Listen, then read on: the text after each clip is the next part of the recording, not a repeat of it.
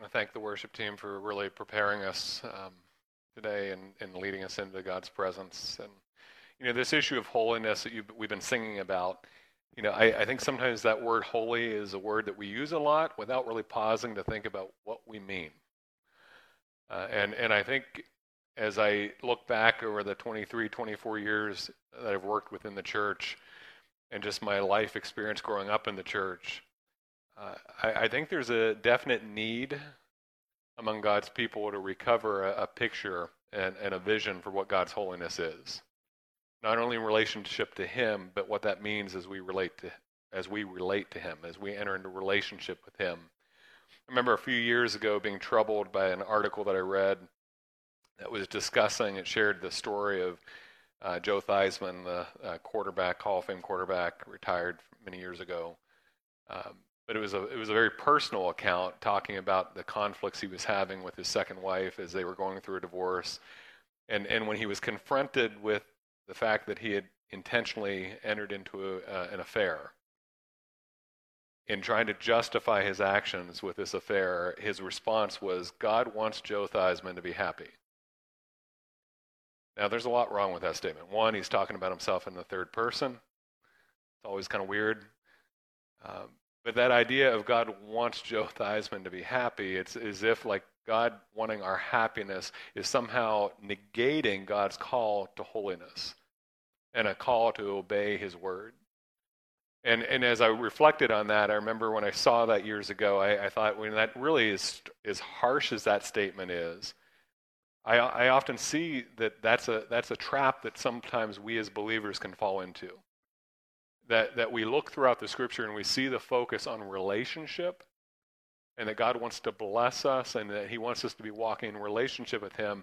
And sometimes we separate that out from the issue of walking in obedience and walking in relationship with a holy God, a holy and perfect God. And again, we're going to unpack that theme of what that means today, but I want us to just to think in your own life, do you have a picture of God's holiness, and a vision or an image of God's holiness that as you approach Him in relationship to Him, that it impacts the way you approach Him? That it impacts the way that you live your life from day to day? That you have a picture of God's holiness, the holiness that we've sung about today, both in old songs and new, talking about God's holiness. What's amazing is we're given glimpses in the scripture of scenes of worship in heaven, both in Isaiah 6 and in Revelation 5 and Revelation 7, which were really the inspiration for the last song that we did this morning. In each of these glimpses of worship in heaven, whether it's Isaiah's vision or these visions from John's vision in Revelation 5 and Revelation 7, you see all the focus is on God, Father, the Son. Isaiah, it's a picture of God on the throne, in the throne room. And in Revelation, you have the picture of God including the Lamb, the Son, and that people bow down and they cry out nonstop, continually. Something to think about when we complain about words repeating in songs. The two images that we see in Scripture are repeating the same exact words. Holy, holy, holy is the Lord God Almighty. So God's holiness is clearly something that's significant. That the only images we have of worship in heaven is focused on this characteristic of His holiness. We can talk about a lot of different characteristics and attributes of God, and Pastor Steve did a few weeks ago as we walked through this Mission 119 and looking at different parts of Scripture. He looked at Psalm 119, and we talked about God being all-powerful, all-knowing, and always present. And those are traits about who God is, His omnipotence, His omnipresence, His omniscience, that we celebrate in who God is. But God's holiness is another theme that we see throughout the Scripture.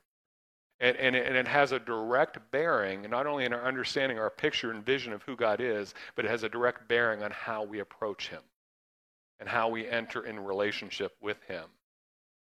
We're going to read Psalm 99, and again, for those of you that are walking through Mission 119, we've just been intentionally in a lot of weeks just picking a passage that you maybe were walking through that week. So this is either something you just recently read or something you're going to read. But Psalm 99 focuses on this theme of God's holiness, but really you've been seeing this throughout, from Genesis and Exodus, and those of you that have hopefully not gotten too stuck in Leviticus, you see a central theme of God's holiness. But we're going to read Psalm 99, and then we're going to watch a video from the Bible Project it's a little longer than I normally would share, but it's too good not to share, in the sense of reminding us of God's holiness being broader and bigger in our understanding than what we often think about it. But let's go ahead and read Psalm 99. The Lord reigns. Let the peoples tremble. He sits enthroned upon the cherubim. Let the earth quake. The Lord is great in Zion. He is exalted over all the peoples. Let them praise your great and awesome name. Holy is he. The king in his might loves justice. You have established equity. You have executed justice and righteousness in Jacob. Exalt the Lord our God. Worship at his footstool.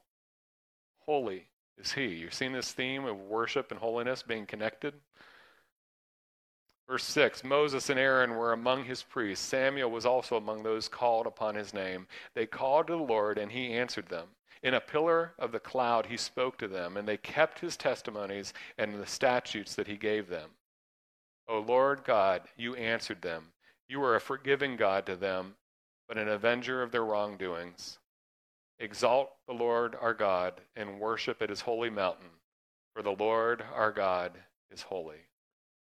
Exalt the Lord our God and worship at his holy mountain, for the Lord our God is holy. There's something about God's holiness that is central for us to understand what it means to walk in relationship with him and to worship him. We have to have a vision and a picture of God's holiness and understand that that impacts the way in which we approach him. And as Christians, I believe it increases our gratitude for what Christ has done for us to make a way for us to approach a holy and a perfect God. But let's go ahead and watch this video. Again, this is a little longer than what I normally would share, but it is the Bible Project and their description talking about God's holiness and that theme throughout the scripture. We'll watch that, and then we'll unpack that a little bit more. The word holy before, or at least sang it in a church song once or twice. Connected to being a morally good person. So God is holy because he's morally perfect. Yeah, that is part of it. But in the Bible, the idea of holiness is even bigger and more rich. What it's really describing is how God is the creative force behind the whole universe. He's the one and only being with the power to make a world full of such beauty and life. And so all these abilities, they make God utterly unique, which is the meaning of the word holy. So a helpful way to think about God's holiness is by using the sun as a metaphor. The sun is unique, at least within our solar system, and it's really powerful. It's the source of all this beautiful life on our planet. And so you could say that the sun is holy. And you can actually take this metaphor even further, in that the whole area around the sun is also holy. Yeah, because the closer you get to the sun, the more intense it gets. Yeah, exactly. So that very power and goodness that generates all this life is also dangerous. I mean, the sun, if you get too close, will annihilate you. And in the same way, there's this paradox at the heart of God's own holiness, because if you're impure, his presence is dangerous to you. And not because it's bad, but because it's so good. And so the first time we see this paradox of God's holiness, it's in the story of Moses and the burning bush. So God tells Moses to take off his sandals because he's standing on holy ground. And Moses covers his face in fear, and God says, hey, don't come any closer. It's intense. It's actually that intensity of God's holiness that's explored even more in the stories about Israel's temple, which was the main place where God's holy presence was located. And at the center of the temple was this room called the Most Holy Place, this the hot spot of God's presence. And whether you're an Israelite living in the land around the temple or a priest working right in the temple, you're in proximity to God's holy presence, which is dangerous. Yeah, this is a problem. So how's it supposed to work? Well, in the Bible, the solution is that you need to become pure. So like being morally pure. Yeah, and that's easy enough to understand. But the Bible spends a lot of time talking about another kind of purity, being ritually pure, which is a state where you separate yourself from anything related to death, like touching things like diseased skin or dead bodies or even certain bodily fluids. All these make you impure. And becoming ritually impure isn't necessarily sinful. What's wrong is waltzing into God's presence when you're in an impure state. And so that's why God gave the Israelites very clear instructions for knowing when they were impure, steps to become pure, so that they could go into the temple again. So that's what the book of Leviticus is about. Right.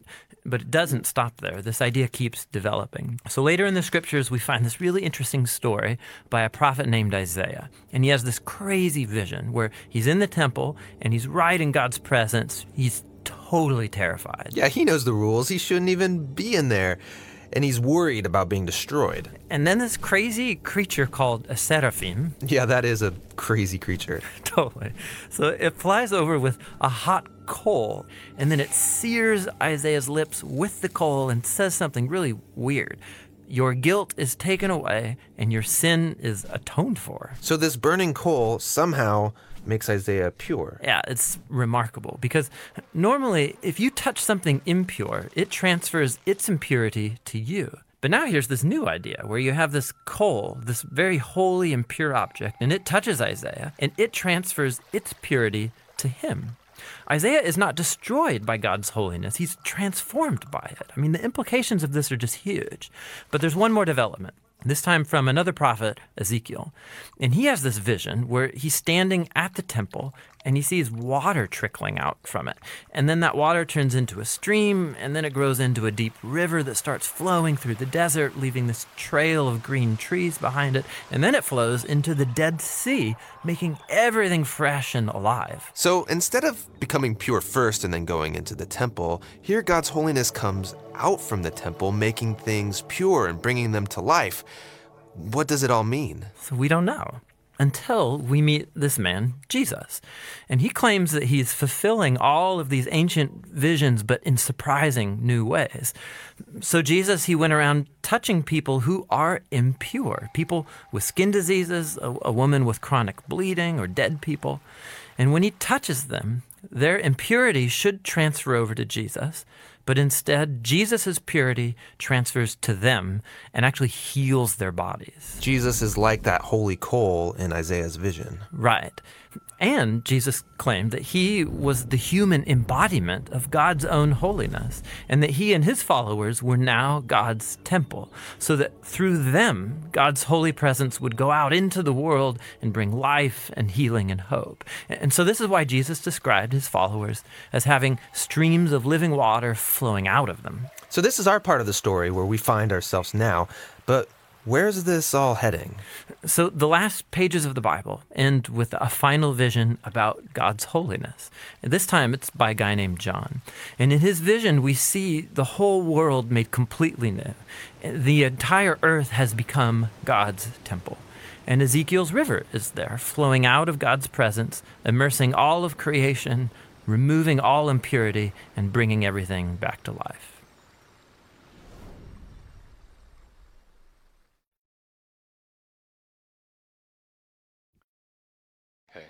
Realize we could probably take the next 6 weeks to unpack everything that was shared in that video. I definitely encourage you to check out the Bible Project. They have a lot of good resources. But, that I think typically growing up in the church, when I heard holy, I immediately went to the moral aspect of it, which is a part of what in the video you see, that issue of God's pure, being called to have to be pure, to be in God's holy presence. This video, I think, was helpful to understand that God's holiness is bigger than just the idea of moral purity. That's part of it, but it's not the full picture. And there's this idea of God being unique, set apart. Sometimes you've maybe heard people describe God as the holy other. That he's not within the created world. He's outside of all that he has created. It's connected to the theology of God's transcendence, that he's above his creation. Because most of the world religions and that we see even today, and definitely what Israel would have been experiencing in their day, all of the gods that were worshipped were viewed as being part of the created order that they could manipulate, that they could control. And then God calls Abraham and God calls his people Israel to walk in relationship with them, or with him. And yet he reveals himself as something above his creation, that he is the creator of all things. He's the most powerful being in the universe, and he's the creator of all things. He's the source of life. He's holy, unique. He's set apart. He's different. This idea, this picture of God's holiness is reminding us of just how distinct and unique God is, and that when we worship him, those images that we see in Isaiah that we're going to look at here in a moment, or in Revelation that we sang about this morning, it's we see God and we see his glory, we see his greatness, we see his power, we see him for who he is, and the only appropriate response is to declare his holiness. That he is distinct and he is unique, that he is set apart. He is set apart from all else that we experience in this life. Isaiah 6, verses 1 through 4, I think these words are on the screen, gives us a picture. It's hard for me to talk about God's holiness without going to Isaiah 6 because it's such a central passage. So I know if you've heard me preach on God's holiness before, we've been in Isaiah before. But in Isaiah's vision, it says in verse 1, in the year that King Uzziah died, I saw the Lord sitting upon a throne, high and lifted up, and the train of his robe filled the temple. Above him stood the seraphim. Each had 6 wings. With 2 he covered his face, and with 2 he covered his feet, and with 2 he flew. And the one called to the other and said, Holy, holy, holy is the Lord of hosts. The whole earth is full of his glory. And the foundations and the threshold shook at the voice of him who called, and the house was filled with smoke. There's an aspect of God's holiness that is focusing on God being set apart. He's unique. He is the holy other. He created all things, but he's not a part of what he has created. We can't go to God and try to manipulate him. We can't go to God and try to control him, to try to push the right buttons to get what we want out of a relationship with him. When we stand in God's presence, we realize that we're undone, that we really don't deserve to be in the presence of God. And so that's part of it, is just God's uniqueness, and at the heart of the word that's translated holy in the scripture is that idea of being set apart, being distinct.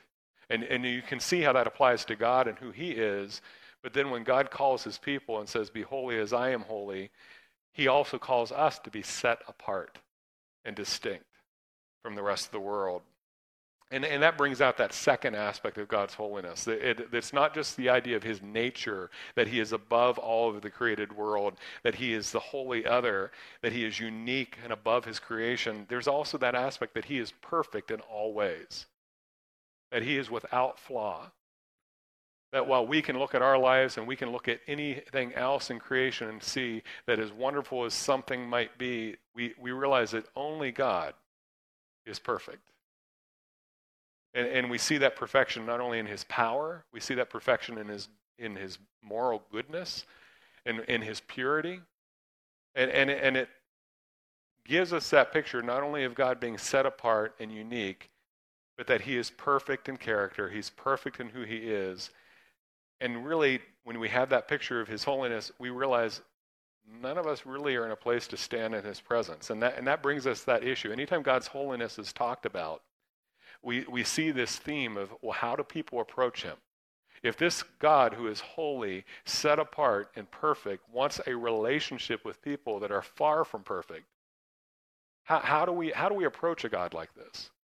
And that's when those of you that have been reading through Genesis and Exodus, now Leviticus, you're seeing this picture of God calling a people to himself. And he's described himself in his holiness, and he invites people to be in relationship with him.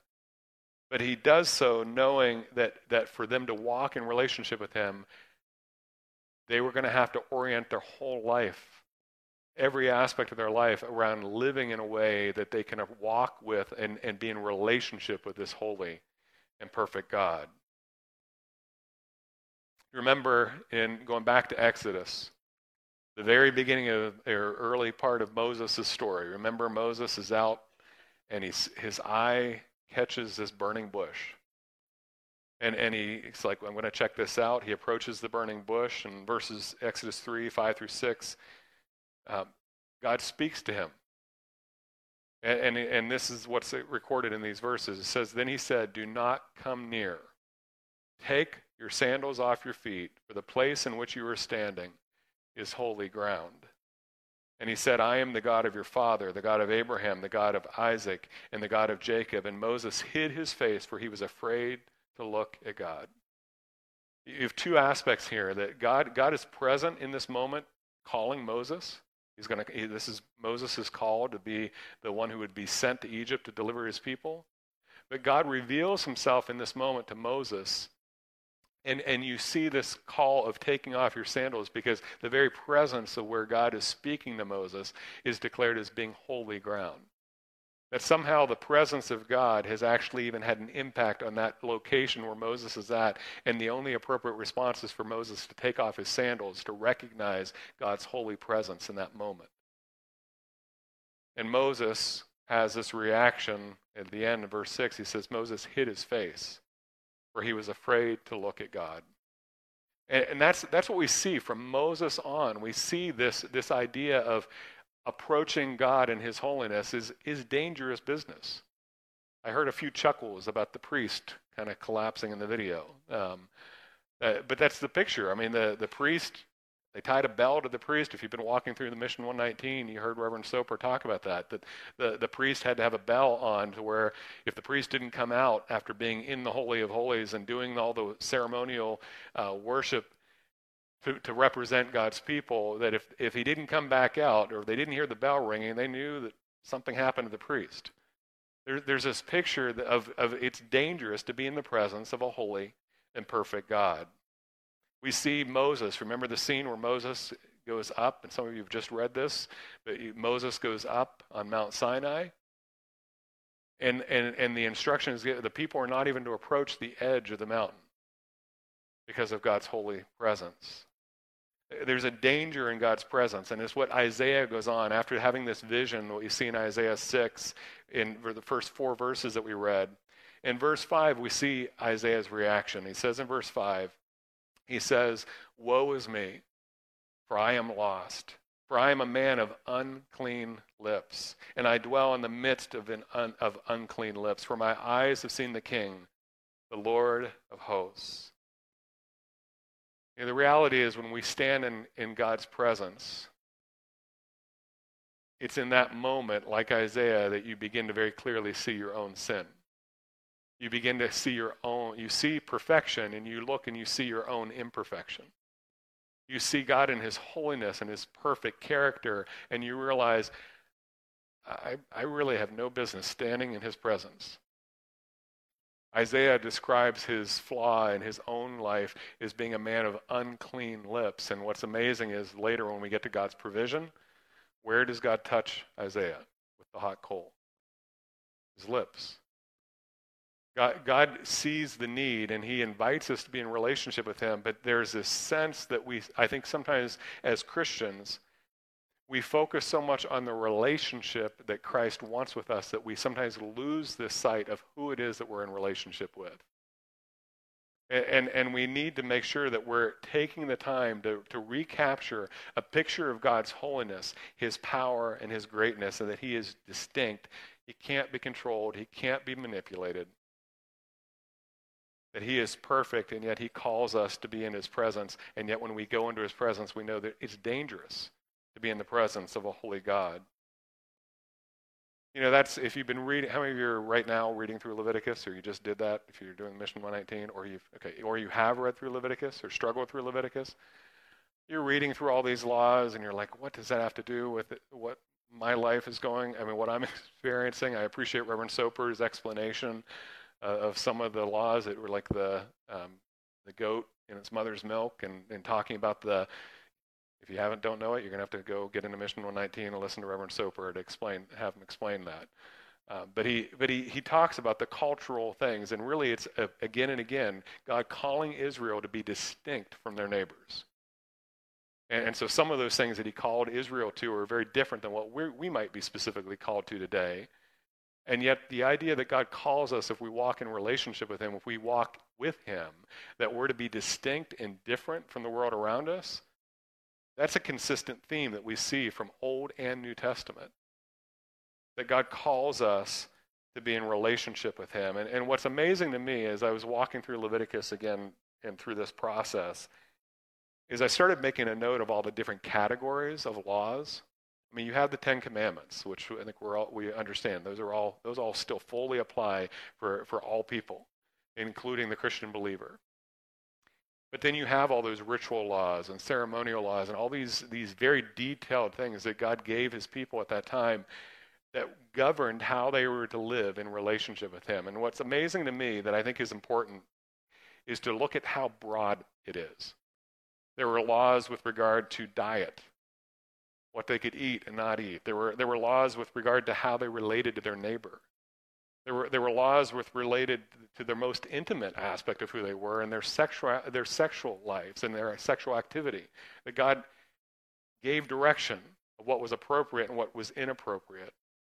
You see scriptures through Leviticus of talking about that govern how we deal with business and having scales that are fair and just. What's amazing to me that stood out more than anything in my last reading is in the midst of all these other laws about business and caring for our neighbor and sexuality and all these other things, there's a consistent theme again and again too of a responsibility to the sojourner. Reminding Israel that they were sojourners, that they were exiles living in a foreign land, and that there's a responsibility. And again, you don't think it's there? Go back and read Leviticus. It's all over. So God's call to holiness is not just an issue about my relationship to him. It's about how I relate to other people and relate to the world around me. And it's very holistic in what we see in Leviticus is that God is calling us to, in relationship with him, every aspect of our life has to come under his reign. This issue of God's holiness we see throughout the scripture, and when you read through Leviticus, I think one of the first questions is, look, which of these do I follow? Which of these do I not follow? And that's a whole other series of looking at how the relationship with the law and how Jesus fulfills the law and what we as Christians have a responsibility to. But it's important that we understand that God's law, Paul says in Romans, he highlights very clearly that God's law pointed out the fact and helped us to see the sin in our life and how we fall short of God's holiness. In Romans 7:7, Paul says, "What then shall we say? That the law is sin? By no means. Yet if it had not been for the law, I would not have known sin. For I would not have known what it is to covet if the law had said, 'You shall not covet.'" Part of the law is to prepare us for the fact that we understand that we all, no matter how hard we try, we're never going to be able to perfectly fulfill God's law. And yet God's law points out very clearly that we fall short. That like Isaiah, we stand in the presence of God and we realize, I'm a woman of unclean lips. I can't stand in the presence of a holy and perfect God. And no matter how hard we try, we're going to fall short of God's perfect holiness. Paul goes on to talk, though, in Romans 8:1, that in describing the work of God's Spirit in our life, when we come to faith in Jesus Christ, we receive the forgiveness and we receive the righteousness of Christ into our life, that we enter into a state that we don't have to live in fear, because what Paul says in Romans 8:1-2, he says, there is therefore now no condemnation for those who are in Christ Jesus, for the law of the Spirit of life has set you free in Christ Jesus from the law of sin and death. Through Jesus, we have the authority to be able to stand in God's presence, his holy presence, not based on our own righteousness, based on our own holiness, but based on Christ living in us and in the righteousness of Christ in our hearts and in our lives when we surrender to him and make him Lord of our lives. What we see when we look at the New Testament and we look at what Jesus did for us, we see what Isaiah foreshadowed in his vision. In that image where Isaiah is crying out, I'm a man of unclean lips, woe is me, I'm a dead man. We then it immediately goes on to see God's provision for Isaiah so that he could stand in his midst. And the video did a powerful job of showing how Isaiah was transformed through the touch of the coals onto his lips. We as Christians, we celebrate God's provision for us, that the only way we can stand in the presence of a holy God is to put our faith and our trust fully in what Jesus has done for us. And so I believe we not only need to capture a vision for God's holiness, we need to celebrate God's provision for us in Jesus. In the Psalm passage, in Psalm 99 that we read, we saw the description of Moses and Aaron serving as priests, and Samuel and the work that they did. The priests were representing God's people. They went between God and the people. We understand that as Christians, Jesus has done that for us. Jesus is the perfect high priest. He is the perfect intermediary. He is the one who makes the way for us to be in relationship with a holy and perfect God. In a very real way, what Jesus did is the fulfillment of what we see in Isaiah 6 through 7. As Isaiah is crying out that he's a dead man, verse 6 says, Then one of the seraphim flew to me, having in his hand a burning coal that he had taken with tongs from the altar. And he touched my mouth and said, Behold, this has touched your lips. Your guilt is taken away, and your sin atoned for. Paul, throughout the book of Romans, gives an elaborate description of what Jesus did on the cross for us. Our sin, Jesus took upon himself upon the cross, and he has made the way for us to not only be forgiven, but that when we enter into a relationship with Jesus, we can have the confidence that we can stand in the presence of the holy God who has called us. Romans 6:23 says, The wages of sin is death, but the free gift of God is eternal life in Christ Jesus our Lord. When our sin, what we earn, what we deserve from our sin is death. But at the heart of salvation is understanding that Christ, through his death and his resurrection, has given us the free gift of eternal life. That Jesus took our sin upon himself so that we can be forgiven, and that by Christ coming and living in us and through us, that God, the Father, when he looks at us, he sees the righteousness of Christ. And we're able to stand in his presence. It's what is said in Hebrews 4:16. It says, Let us then with confidence draw near to the throne of grace, that we may receive mercy and find grace to help in the time of need. As Christians, I believe we need to continue to remember and celebrate God's provision through Jesus Christ, along with keeping that vision of God's holiness. Having a vision of God's holiness only, I believe, increases our understanding of just how much we are to be grateful for what Jesus has done for us. They're not at odds with each other. God's grace and his mercy and his love and what we see in the cross is not at odds with God's call to holiness and representing who he is as a holy and perfect God. And that brings us to the third piece, is that we not only have to recapture a vision of God's holiness and celebrate what Christ has done for us and God's provision for us. But as Christians, we're told, just like Israel was told, we're told to strive to be holy. In 1 Peter 1:14 through 17, it says, As obedient children, do not be conformed to the passions of your former ignorance, but as he who called you is holy, you also be holy in all your conduct. Since it is written, You shall be holy, for I am holy. Look at that phrase, be holy in all of your conduct. That idea of conduct is our behavior. It's how we live our lives. This is consistent with what we see in Leviticus and how God addressed diet, God addressed relationship, he addressed our business, he addressed our sexuality, and he addressed how we relate to the sojourner. He related to all those things. Every aspect of life was to be lived in relationship to the God who had called them. Here in 1 Peter, this call of being holy as God is holy We're reminded again that we're to be holy in all of our conduct. Too often, I think we compartmentalize our lives. We have certain parts of our life that we give to God, and we have certain parts of our life that we try to keep off to the side. We don't want to talk about it. And what we see from Old to New Testament is God, when he calls us to be in relationship with him, he wants everything. And for us to be holding on to parts of our life, or to say, okay, I'm gonna be a good, I'm gonna follow God. I'm gonna be in church. I'm gonna do these spiritual things, but I'm gonna cheat people in my work.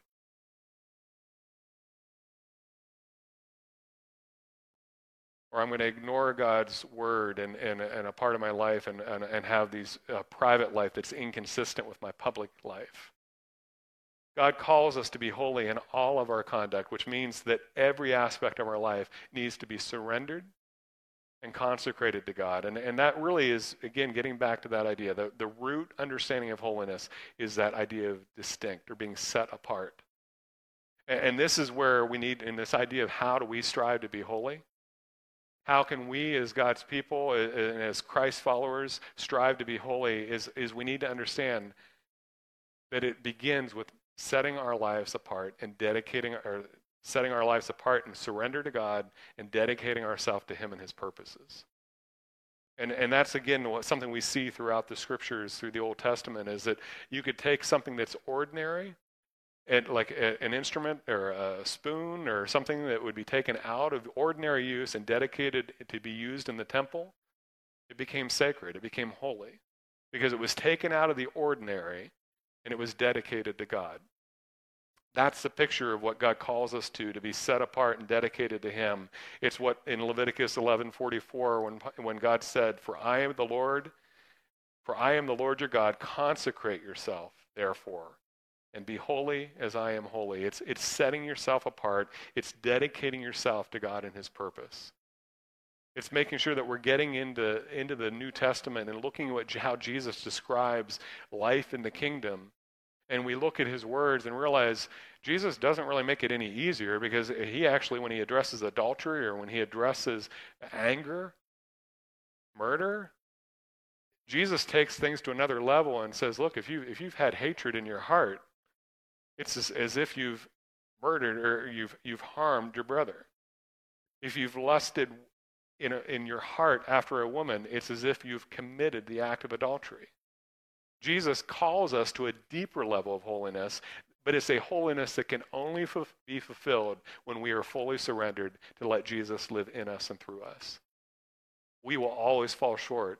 But Jesus, when we're surrendered, Jesus can live his life through us and lead us to a place where we represent him and his holiness in this world. The Apostle Paul summarized it in this way, and again, verses that I quote often, but I think it's central to the Christian life. Romans 12:1-2, he says, I appeal to you, therefore, brothers, by the mercies of God, to present your bodies as living sacrifices, holy and acceptable to God, which is your spiritual worship. This idea of surrender is our way of worshiping God, that we look at everything Jesus has done for us. The only reasonable response is to surrender our lives to him.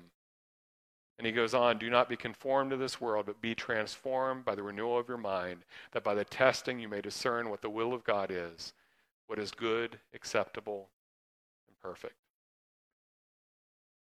Today, I just want to encourage you to look at your own life and ask how you approach God. Are you in a place where you're recapturing a picture of God and his greatness and his holiness? And does that help you understand just how much God loves us and that he sent his son to die for us, to take our sin upon himself, and that we can celebrate what God has given us in his provision to deal with the sin that allows us to approach a relationship with a holy and perfect God, trusting not in our own ability, but trusting in what Jesus has done for us. But then in looking at what Jesus has done for us, then strive to live a holy life, surrender every aspect of our life to him, so that Jesus can work in us and through us, so that our minds can be transformed, so that our lives would be different than the rest of the world. God wants a relationship with us. God wants to bless us.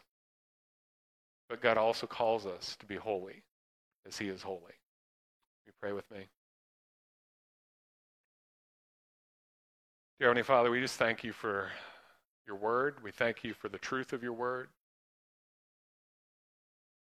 And Lord, I just thank you for the grace that we see and the fact that while you call us to walk in relationship with you and that every aspect of our life, Lord, needs to be changed, we realize in light of the cross and in light of what Jesus has done for us, Lord, our best, our righteousness is like filthy rags, as Isaiah says.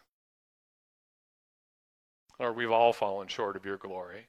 We've all fallen short of your holiness. And we come to the cross in need of forgiveness. We come to the cross in need of your righteousness in our lives.